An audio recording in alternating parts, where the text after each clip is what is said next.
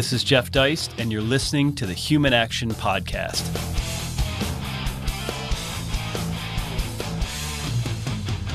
Ladies and gentlemen, welcome back once again to the Human Action Podcast, one of the only podcasts out there that I'm aware of that focuses exclusively on books. And, you know, we mostly stick to the really hardcore econ and political theory stuff, but every once in a while we take a break and we look at maybe a current book or a book that gets a little farther outside of our normal topics. And this week is one of those weeks. I'm really pleased to be joined today by Ross Benesch. Now, Ross may not be a name that's known to all of you. He wasn't known to me up until a couple months ago, but I'm glad that I was introduced to him. He has written several books over the last couple of years. And more importantly, perhaps, he's actually written for a lot of major outlets like Esquire, Wall Street Journal, Deadspin, Rolling Stone, The Nation. So he is really very much an up-and-coming journalist and author. And he's written a book that I'd like to draw to your attention called Rural Rebellion. And the subtitle is How Nebraska Became a Republican Stronghold. And he originally hails from the town of Brainerd in Nebraska, which is in part the subject of this book, but it's really much broader in scope than that. And I know a lot of our listeners, and in my own work, we have exhibited an interest in, you know, how the political world and the political organization of society seems to be failing us, how we're tired of everything being so politicized, how we're tired of economics and journalism and politics and other institutions in our society seeming to divide us more rather than bringing us together in cooperative ways. And we're very much tired, perhaps, of ideological orthodoxy and of this notion that we have to beat each other's throats all the time, because it's obviously a very unhealthy way to run a society. So there's a lot of those themes present in this book. So all that said, Ross, I want to thank you a million for your time today. Hey, thanks for having me on the show, Jeff. Well, so for starters, genre, you describe this sort of as a political memoir of sorts. In other words, it's got some biographical element to it. But on my part, I was reminded a little bit of maybe Bowling Alone by Robert Putnam, which is, gosh, that's like 20 years old now. But also Charles Murray's Coming Apart with its Fishtown and Belmont. So how do you describe the book to a stranger? To a stranger, I tell them that it's kind of like What's the Matter with Kansas, but I try to not, poop on my hometown, and I try to empathize with the people I grew up with. So I say it's like a more memoir, empathetic version of that book. I also will describe. I'll bring up Hillbilly Elegy because that's recent, and I feel like non-scholars are familiar with that. Like the books you mentioned are very popular among an academic readership. But if I'm just talking to a guy in the street who doesn't pay a whole lot of attention to politics, I'd say, well, it's got some themes that are similar to Hillbilly Elegy. Of course, I probably have more journalism in my book, but, between What's the Matter with Kansas and Hillbilly Elegy, mix those two together is somewhere in between there. And so I'm curious, were you writing this prior to COVID mostly, or were you writing this primarily in 2020? No, almost entirely before COVID. I did a lot of edits during COVID, and it was like getting shuffled through the production cycle.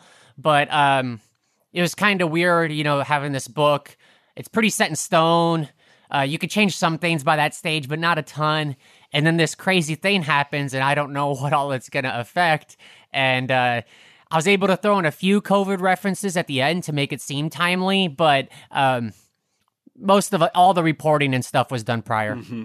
Well, it just strikes me that we already had this red state, blue state thing. We already had Trump, which is a hugely divisive figure in American politics. And now, since you've written this, along comes COVID, which has divided us along lines of like masks and lockdowns and vaccines and vaccine passports. So it's not getting any better.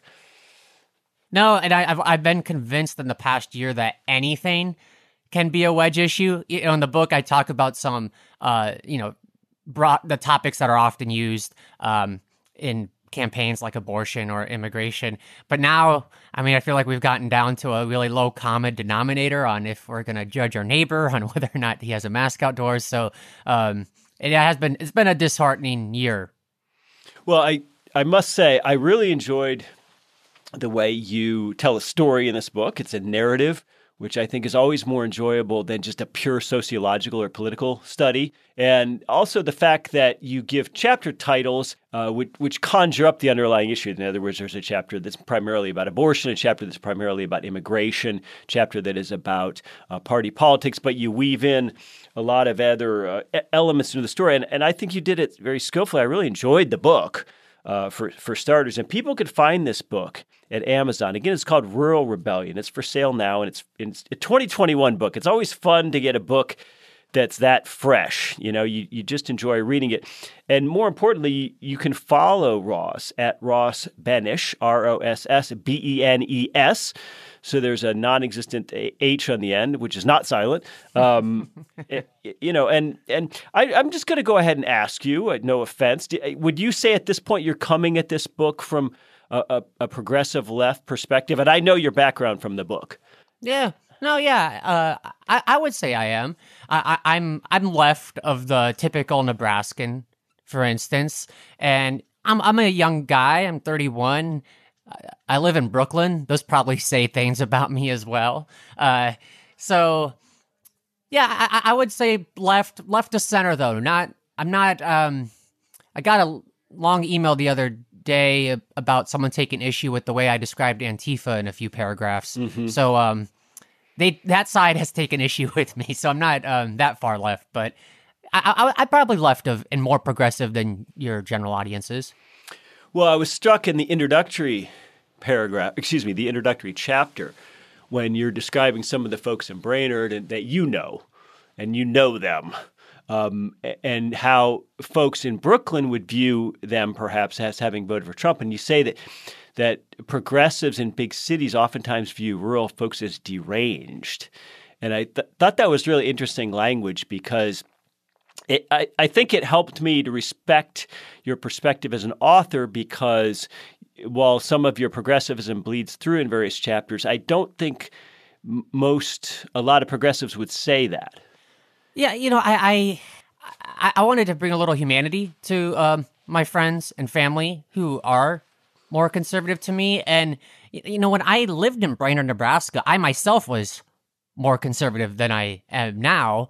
So I think there's a lot about how our environment influences us. Even if we don't think it is, I can sit here and think I'm immune to all the messaging, but I went from being conservative when I was in a town of 300 to, now I'm more liberal when I live in this leftist enclave. It certainly had an effect on me, and I believe on many others. So when you don't interact with people, though, who live in environments way different than you, it's easy to just say they're misguided or they're deranged or they're stupid. But, my brother voted for Trump. He's valedictorian of his high school class. I think he just comes to his conclusions way differently than me because he lives in an environment where things are reinforced way differently than where I live now. A lot of young people leave small towns to the big city, but sometimes they're very they speak in a very hostile manner towards their childhood. But you clearly love your town and its people. Yes, I do, and I hope that came across. I am critical at times of some parts of my hometown, like some of the things that the church has done in the past, but I do definitely love Brainerd. I dedicated the book to it. I still have a great relationship with my parents. I'm going home in a few weeks here to be part of my cousin's wedding, and I'm looking forward to it. So I always enjoy going back home. And, if I really hated my hometown or didn't like it, I wouldn't have wrote a book about it. I would, things that I don't like, I don't spend that much time. A book requires a lot of time. So I only really write about things that I care about, What did your fiance think of the town? She was kind of blown away because she's from New York here and lived her whole life in this state, and she was never used to there being so much space between towns. Like we'd be driving like 10 miles of cornfields through like the next town. She'd be like, "What's this?" I'd be like, "Well, that's just that guy's house, and his post office box is probably registered to that town, but that's just the acreage or that's just the farm. That's not a town or anything." So that was interesting. And I remember I went to my sister's house and they had a spare bedroom from their son who was in college, had gone. He was gone, so we're going to stay in there. And they had to remove a bunch of guns that were sitting on the bed so we could like lay on it. And I think that was a little bit of a culture shock going into a place that said, "Okay, whoa, we got to move the guns so we can make some space." So there are little things like that, but overall, I believe she enjoyed it. Everyone treated her nice, and she still goes back with me when I visit. So haven't scarred her too much. Well, and you mentioned the town and the state's history, where there were once a lot more pro-life Democrats, and you also, I think, do an interesting job of displaying the fact that many of the ardently pro-life folks in your hometown, including women in your own family, are not these ogres who want to keep women barefoot and pregnant, but rather people who come to abortion from a heartfelt perspective. Yeah, it's easy to demonize a pro-life crowd if you haven't been involved with them before. I see a lot of that here in Brooklyn. I get made fun of when I wear a Nebraskans for Life scarf, for instance, to brunch, which, just light teasing. But the bigger issue is, you go on Twitter and you see people freaking out when someone claims to be pro-life because they'll say, well, what are they doing for women, But people I knew weren't like the politicians. They were helping people who were going through issues. There's a lot of teenage pregnancies in rural areas. My brother had a kid when he was a teenager. I saw that a lot growing up, and people rallied around that, and they cared for that person. So, stuff like Catholic Social Services, there's a good, genuine thing in the pro-life movement that you don't see when everything's portrayed as like people who are picketing something or, giving everyone else a hard time. But yeah, I wouldn't classify the people I grew up with as ogres or anything, but you certainly see that online. And if that's your only perception of it, you're going to have a negative viewpoint. But I come to a much different perspective having lived in Brainerd for 20 years. Well, one of the points you make in this book is how skillfully the Republican Party uses abortion as a political wedge, and how that things have changed in Nebraska as a result of that. Yeah, so much of our politics now, I feel like, is about like symbolic things that we get riled up about instead of like really deep policy discussion. And when it gets that way, and Republicans are, saying they're going to be against abortion, that really appeals to people in towns where the church is the pillar of their community and they have high religious participation, and they genuinely believe that, abortion is a tragic thing. And Republicans have just continued to use that. And not just at the federal level. I mean, Omaha mayor race, city council races, all the way down. I mean, we've seen Democrats stumble in Nebraska on that issue in races across the board. And I also don't think Democrats have done themselves any service on that issue, because they've been dogmatic as well, just in the other direction. And when you're in a state that tends to be quite religious, quite pro-life, if the national party isn't letting candidates like that run anymore, it puts you at a huge disadvantage. And I believe that's part of the reason why they've really struggled in states like Nebraska, is becoming more rigid on that issue. Well, this is a really interesting and unique point. And you make several examples of this throughout the book, where the optics which might benefit the Democratic Party nationally cause a lot of injury to the Democratic Party in Nebraska. So can you expand on that a little bit?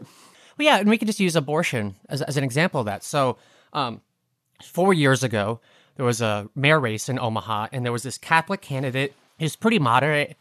He described himself as pro-life, and he was trying to unseat a Republican.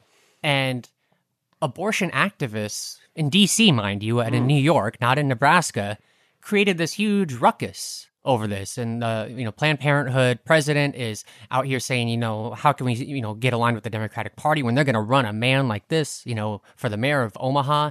And it got to the point where the DNC chair, to appease the abortion rights lobbyists, threw the candidate under the bus by name and denounced him and said that, a woman's right to choose is tantamount, and everyone, must run on that in the Democratic Party. And that didn't help that guy's campaign. And mind you, this is a mayor race. This isn't a Supreme Court justice or something like that. This isn't a president. This is mayor of a town of 500,000 in the middle of the country. Officially a nonpartisan race, even at that. So nationally, the DNC chair was able to make good with, this big wing of his party, and that may have helped them in some areas where abortion rights are more favored, but that didn't help them get that person elected to mayor, and they just kind of helped the Republican win re-election. But why are we even talking about abortion in a mayoral race? I mean, you might as that's well kind of crazy too. I mean, you might as well ask the guy about Israel-Palestine, right? He's running for Omaha. Yeah. I think the original platform was about potholes. The things mayors take control of. I mean, he can have an effect on zoning laws. But it got brought up because there was a campaign that they brought Bernie Sanders in for, and then that brought a lot of national press attention. And after that happened, the Wall Street Journal had an article where they were saying, are Democrats comfortable with this tension of having this pro-life person, being nominated when they've gone, to the left on abortion? And then that prompted a whole Twitter storm, and, it just rolled from there. So it started with a Bernie campaign rally that got the national press attention. That led to lefty Twitter losing its mind for a city they never visited, and then led to the DNC chair. And, meanwhile, none of this is affecting the average person of Omaha, Nebraska. Yeah, so we've got all these wedge issues, which are, I guess we can call them cultural, for lack of a better term. But if you step back a little bit, as you allude to in this book, agricultural states like Nebraska and Wisconsin and Minnesota and Iowa, they have old traditions of, I guess we could call left economics, democratic farm policies. So the idea that people in Nebraska would shift their voting patterns on a single issue like abortion, let's say, and deeply distrust Democrats from here on out is really odd if we think about it. Well, yeah, unless people's jobs have those industries are still very huge, but the share of Nebraskans who work in the ag industry, for instance, has probably been declining steadily for a while now, even if it's, a very, very large industry. So I don't think that one issue is quite as salient anymore. And, people still want their farm subsidies. I don't think they're going to get rid of those, even if they hate big government. But the really resonant cultural wedge issues, I feel like, have taken more precedence in campaigns. I mean, just if I see what the politicians talk about, I see them talk more about illegal immigration or abortion than I do like farm policy, because that's complicated, and I don't know if we have the bandwidth to follow it anymore.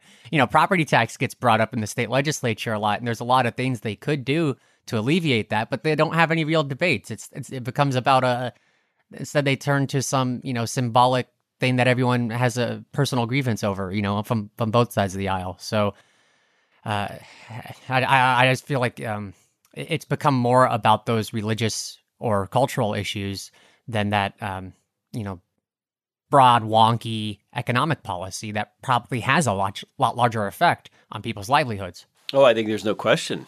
That's nationwide that's happened. Oh, yeah, everything that's happening here, too. I use Nebraska as a local microcosm because that's what I've lived 80% of my life, but this happened all over the place. Everything that's happened here, you can apply to various regions of the United States. Well, one mechanism in Nebraska, of which I was not aware, is that they have a unicameral legislature and that they run for those legislative seats in a nonpartisan way.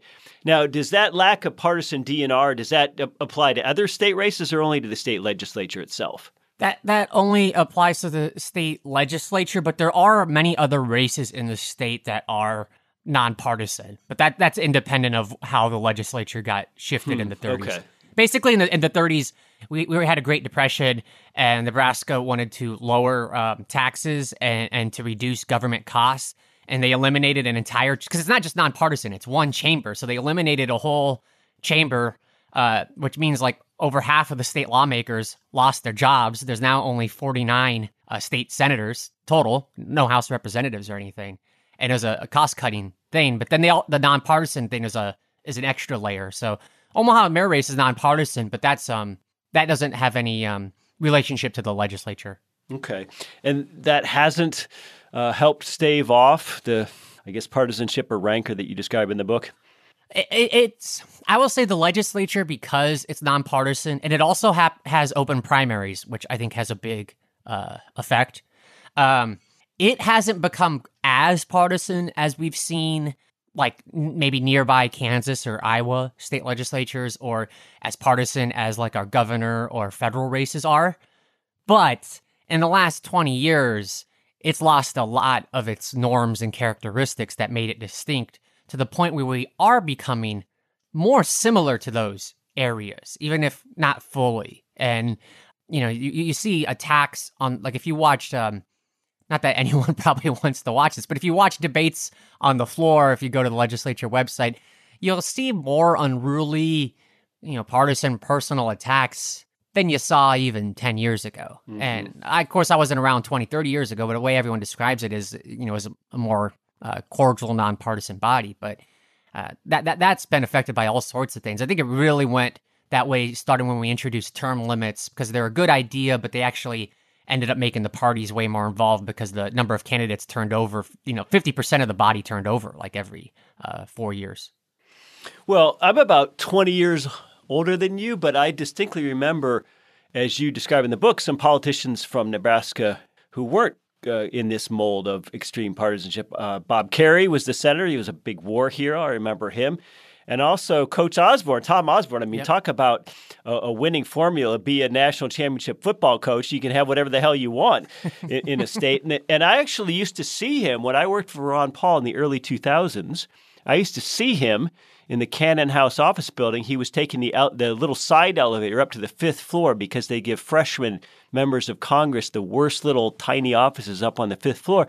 And this guy was not a bomb thrower. No, not at all. And that's not all that long ago. No, it wasn't. And Kerry, I mean, God, that guy worked across. He nominated a Republican attorney general when he was a Democratic governor. I mean, you couldn't imagine something like that happening today. Osborne, I have a thing about him in the book.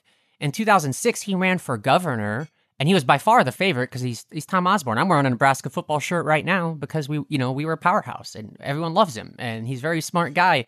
And he lost in the Republican primary, and the biggest issue that he fumbled on was giving in-state tuition to DACA kids, and his opponent went to the right of him on that, and that worked for his opponent. And ever since then, those more laid-back, moderate guys who kind of work across the aisle like Osborne, they've just kind of disappeared one by one. And we've gotten to a more really party loyal representatives. Is that gentleman still the governor? No, he term limited out. Okay. And then we had Pete Ricketts followed him. Yes, right. And then, Heineman, we have a weird, so in Nebraska, you can't be governor for more than 2 terms consecutively. But theoretically, you could sit out and come back. And, no one's done that.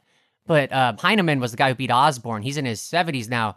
They're contemplating that he may run next year because he hasn't been in office for 8 years while Ricketts was. So he's already served 2 full terms. You'd think he'd be done, but he might come back. But I don't know if he's actually going to do it. Well, when you discuss that primary between Heineman and Osborne, and then you have a chapter in the book called Soccer Town, which is really about immigration. I mean, it's not a border state. Is immigration somehow a simmering issue in Nebraska? It has become that way since around 2006. And I think that, it became a bigger issue nationally around that time. The parties really kind of transmit what's happening nationally down to a local level, even though Nebraska is not going to be affected by immigration the same way like Texas is. It really became a big issue. The percentage of the share of Nebraskans who come from another country is quite small, but we did get a huge increase in immigrants between 2000 and 2010, and that's when it really ramped up. But that's a big increase from a small base, so you kind of have to take it for what it's worth. But it really got hammered on in those primary races, and the Republicans who were more for reform, like Chuck Hagel, a Nebraskan who worked with George Bush to try to reform immigration, they lost that battle within their party. And of course, we could talk about the Democrats' viewpoint on it, but they don't win anything in Nebraska. So what the Republicans decide to do on that issue kind of determines how the state moves. Well, I know a lot of people on the right would react to this by saying, well, that's all well and good. Nebraska may elect Republicans. It may be a red state. But, look at these commie universities they have. And you have a chapter basically on the University of Nebraska at Lincoln and some of the problems it's had over the past few years. There was a stupid little dust-up with a professor. There was a stupid little dust-up with TPUSA, which is, I think, from my perspective, kind of a ridiculous organization. And so just like where I live in Alabama, there are universities, and those universities have professors on them. And I think sometimes we get this outsized sense of how the radical left is installing itself. Yeah, I went to the University of Nebraska, and I gotta say, unless if it's just changed drastically in the last 5 years, it ain't anything like UC Berkeley or some of these other schools that get called out for this. So when I see some of that coverage, I just kind of question where it's coming from, because, man, most students just didn't give a damn. And professors definitely lean left to most of the population. I think that's in general in most states. But the ones who are trying to exert their opinions on you were pretty rare. A lot of professors, I think, wanted just people to participate, and that was tough to get people to raise their hand, even if they disagreed with them, to start conversation. We're just like, a generation who's glued to our iPhones and have tuned out. That was probably a much bigger struggle for the professors I knew than I don't know, graphing their ideology on us. I think a lot of kids, myself, I definitely moved to the left on some issues when I was in college, but it wasn't so much what the professors were saying. It was people I hung out with and the things I experienced in a college town with like a lot of international students, a lot of gay students, that I just never ever came across in Brainerd, where everyone had been living in that town for all the families had been there for generations, and it's kind of isolated. So it was a lot of my life experiences outside the classroom. But that's not the way it's usually portrayed, as the university being a leftist indoctrination. But out of those dust-ups you mentioned, nobody came out of that looking good. TPUSA or the university, everyone just looked like crap out of that. Well, you have a sentence somewhere later in the book where you do say, though, about the left is, they won't even recognize that it's a problem that almost all university professors are uniformly left-wing. And to the left, I would say not only of the students, but maybe more importantly to the kids' parents. Yeah, and I sent the book around to people on the left and the right before I published it. Friends of mine, some of them were colleagues, because I like getting feedback. I remember a really left-wing person mentioned to me, why does it matter what the parents think? And I'm thinking, because they're taxpayers and they send their damn kids there. My parents pay taxes in this state. They sent two of their kids, one of their grandkids there. Why wouldn't they care? But anyways, kind of getting on a tangent there. There's a lot of stuff coming out of academia where you see people really forcefully protesting stuff that's like pretty small scale, and they're using some really half-baked concepts to do it. And that is a huge problem on the left. I don't want to say they're like they're indoctrination camps or anything, because my experience, the university was a fantastic place.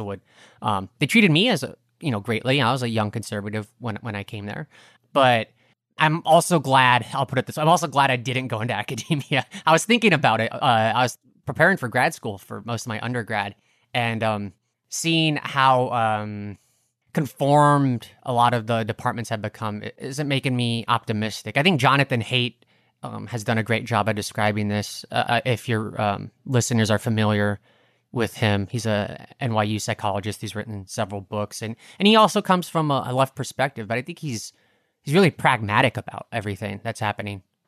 I wonder how much social media adds to some of the problems you're mentioning in this book, because someone like Haidt can tweet something that's pretty down the middle, objective type statement, and just get savaged.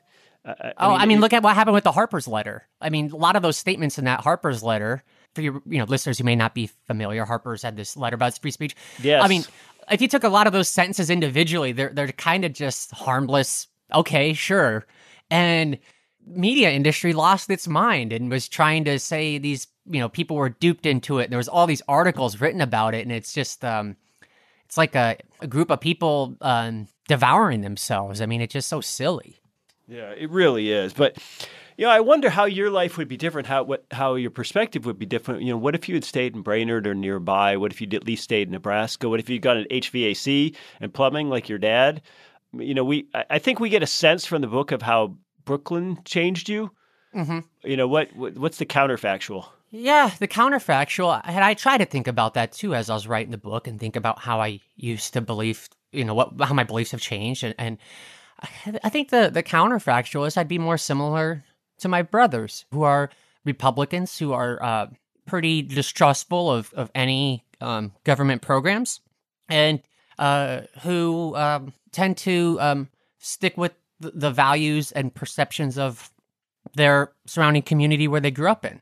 Because we weren't, raised terribly differently. We all have different personalities, obviously, but seeing how much our opinions have moved, a lot of that's my opinions have moved. Mm-hmm. So I talk to guys when I go back home who I was, best friends with. Some of them I was in their wedding, played sports with, and it's clear to me in some of our conversations how far to the right they are on me.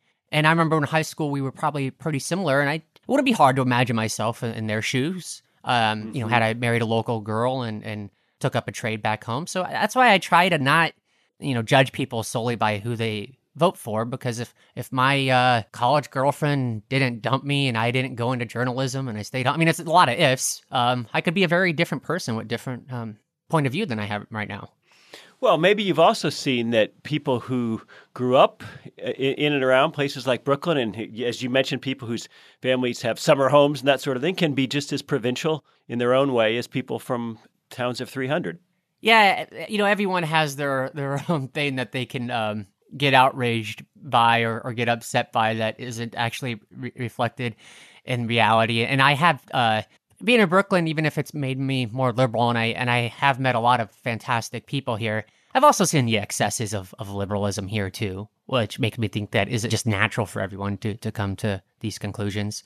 Sometimes it's almost like a self-parody living here, even though I have chosen to live here. You just have to kind of marvel at the absurdity at times. And yeah, and summer homes, you mentioned that, I think people in Brooklyn, a lot of times they'll talk about privilege a lot, and I think that is a thing, but I think they're a lot of times projecting what they had. When I meet journalists here whose mom and dad have paid for their rent and they, summered in Martha's Vineyard, I think about how they're grafting that viewpoint onto what they believe a, white Trump voter in rural Nebraska is. And I just think about the people I know how live paycheck to paycheck and wouldn't know what the hell they're talking about. Well, without getting too personal here, in a sense, if you are making your living as a journalist and writer, writing, pieces and books as well, and finding publishers in your life, in a sense, you're a blue collar guy like your dad, right? I mean, you have a craft, and you have to produce work to get paid, right? I mean, that's it. You're not immediately thrust into some digerati just by virtue of your profession. No, and but I think a lot of times we are all portrayed that way, like all journalists can be portrayed. When people say mainstream media, they may group people like me into people who, their dad was the editor-in-chief of the New Yorker or something, and they have 5 homes. So, I'm doing office work, but I mean, I can't buy property, so how rich am I'm not. Well, I'm going to be renting for a while. The thing is HVAC guys are much, much better and more important than all of us today on this podcast. Yeah. But if someone has a problem in Brainerd, it's a real problem that my dad needs to fix. I'm not fixing anyone's real problems. Right. I'm just giving ideas. Well, as we begin to wrap this up, I just want to throw something out there to you, which is this shift in policies. In the early 2000s, when W was president, a conservative in Nebraska almost certainly would have supported the Iraq War and free trade. Fast forward to 2018, Donald Trump is president, and most conservatives in Nebraska might well be opposed to the Iraq War and opposed to free trade. So there was a debate last summer on a site called Heterodox Academy about whether the political spectrum exists and whether it's helpful. And between a couple of interesting guys, a professor named Hiram Lewis and a gentleman named Christopher Alejandro Gonzalez. And so what came out of that was the question I'll pose to you. Do tribes create the policies, or do policies create the tribes? I mean, what's happening here? Yeah, I think a lot of it is I'll say the parties end up creating the tribes. I mean, it flows in both directions. It's tough to determine a causal agent, but I think no one likes cognitive dissonance. And if they really, really, really identify with the political party, and that party may flip on a given issue, as long as it's not the one issue they care about, they may flip as well to go along with it. I just see a lot of that. I see it in the free trade stuff. Also, Catholics who will now support the death penalty because they're, the Republican who opposes abortion also supports it. You see it on the left as well. People who previously probably would have never consented to reducing police funding are suddenly for it because the party's moving in that way. So I just think we don't like to have this dissonance in our brain, and not like we're like blind sheep, but we're more likely to make excuse and eventually go along with the position if that's the party we identify with and they're supporting the one or two things we care about most. So what's the way forward? How do we fix this? That's the part I'm really bad at. I don't have a great answer. I'm just saying, here's all this bad stuff that happened. A few practical solutions, though, from what's happened in Nebraska is I think legislation represents the people the best when it's done through a ballot initiative. It's expensive to do everything that way, so you can only do probably a handful of things each year. Not even every state does that. But when an issue is presented in a single paragraph or two paragraphs, and it doesn't say it's R or D, and people have to sit there and think, you tend to get people backing laws like that help them, and that most people, I mean, if a law gets enacted, it's because most people supported it, not just because a single party had that at their national agenda. Example that was Nebraskans have increased minimum wage. We were going to try to get medical marijuana as well, but that got thrown out. But, I think drug decriminalization is something that would probably pass if it was put that way. And I just think that's a more helpful way on building around issues instead of building around a party. Because when you build around issues, you can find people who you may not agree with on other things, but you can work together on that certain thing. It's unrealistic at the federal level, but at the state level, I'd like to see more of that. And the nonpartisan Nebraska legislature, I mean, the open primary nonpartisan system there has made it more effective than neighboring states. And for probably 50 years, it made it really effective. So I would love to see more down ballot races that way, because that's where people are really affected. And that's like where the politicians represent them the most is local level, like your city council, your county commissioner. Those are people you can actually reach, who you may know, who may be able to actually do something for you. And the less you make them partisanized, I think the more effective. But I don't have any solutions for what to do about federal races or our national politics because, gosh, I keep saying it can't get worse, and it does. So I don't know where to start with that. Well, but there's, I think, a broad, maybe quiet constituency out there of single-issue agreement on all kinds of things. I bet you most Americans would say they'd rather have some sort of, let's say, nationalized or single-payer healthcare system over. Now, I don't personally want that, but as opposed to the 5, 6, 7, 8 trillion we've spent in Iraq and Afghanistan. Yeah. No, I do think there is consensus for that. I think most Americans would want disclosures on like campaign finance, but that issue doesn't move well when it's done through party politics. There are a lot of little individual things like that. In Colorado, which is a much more liberal state than Nebraska, they've had people come together on more conservative issues. I think they had a thing with taxes. I can't remember the specifics, and here I am bringing it up. But they had people come together on this tax issue through a ballot initiative that they wouldn't have if it was done through the party politics. So I'm sure when you get to a local example, when you get to local municipalities, you'll find all sorts of stuff like that where people probably agree, but if you force it through a binary system, they make it hard to do so because people don't leave the parties or vote for the opposing party, as often as they used to. Even if they're influenced on particular issues like gay marriage. Think about how, the huge shift in public opinion in the last 20 years, but the percentage of people who would leave a party over that is very minuscule, even if they shifted their viewpoints personally. Well, final question for you, Ross, is family. You bring it up at the beginning of the book. You strongly identify with your family. You have a sense of place and a sense of home as a result of your childhood. And not everyone's lucky enough to have a stable two parents, but they had their own struggles, as you lay out in the book. How much does that matter? And politics apart, there's something conservative about that. And it seems like we have a progressive side of the aisle now, which is creating people who live in places like Brooklyn who are not as attached, who don't have as much of a sense of place or family.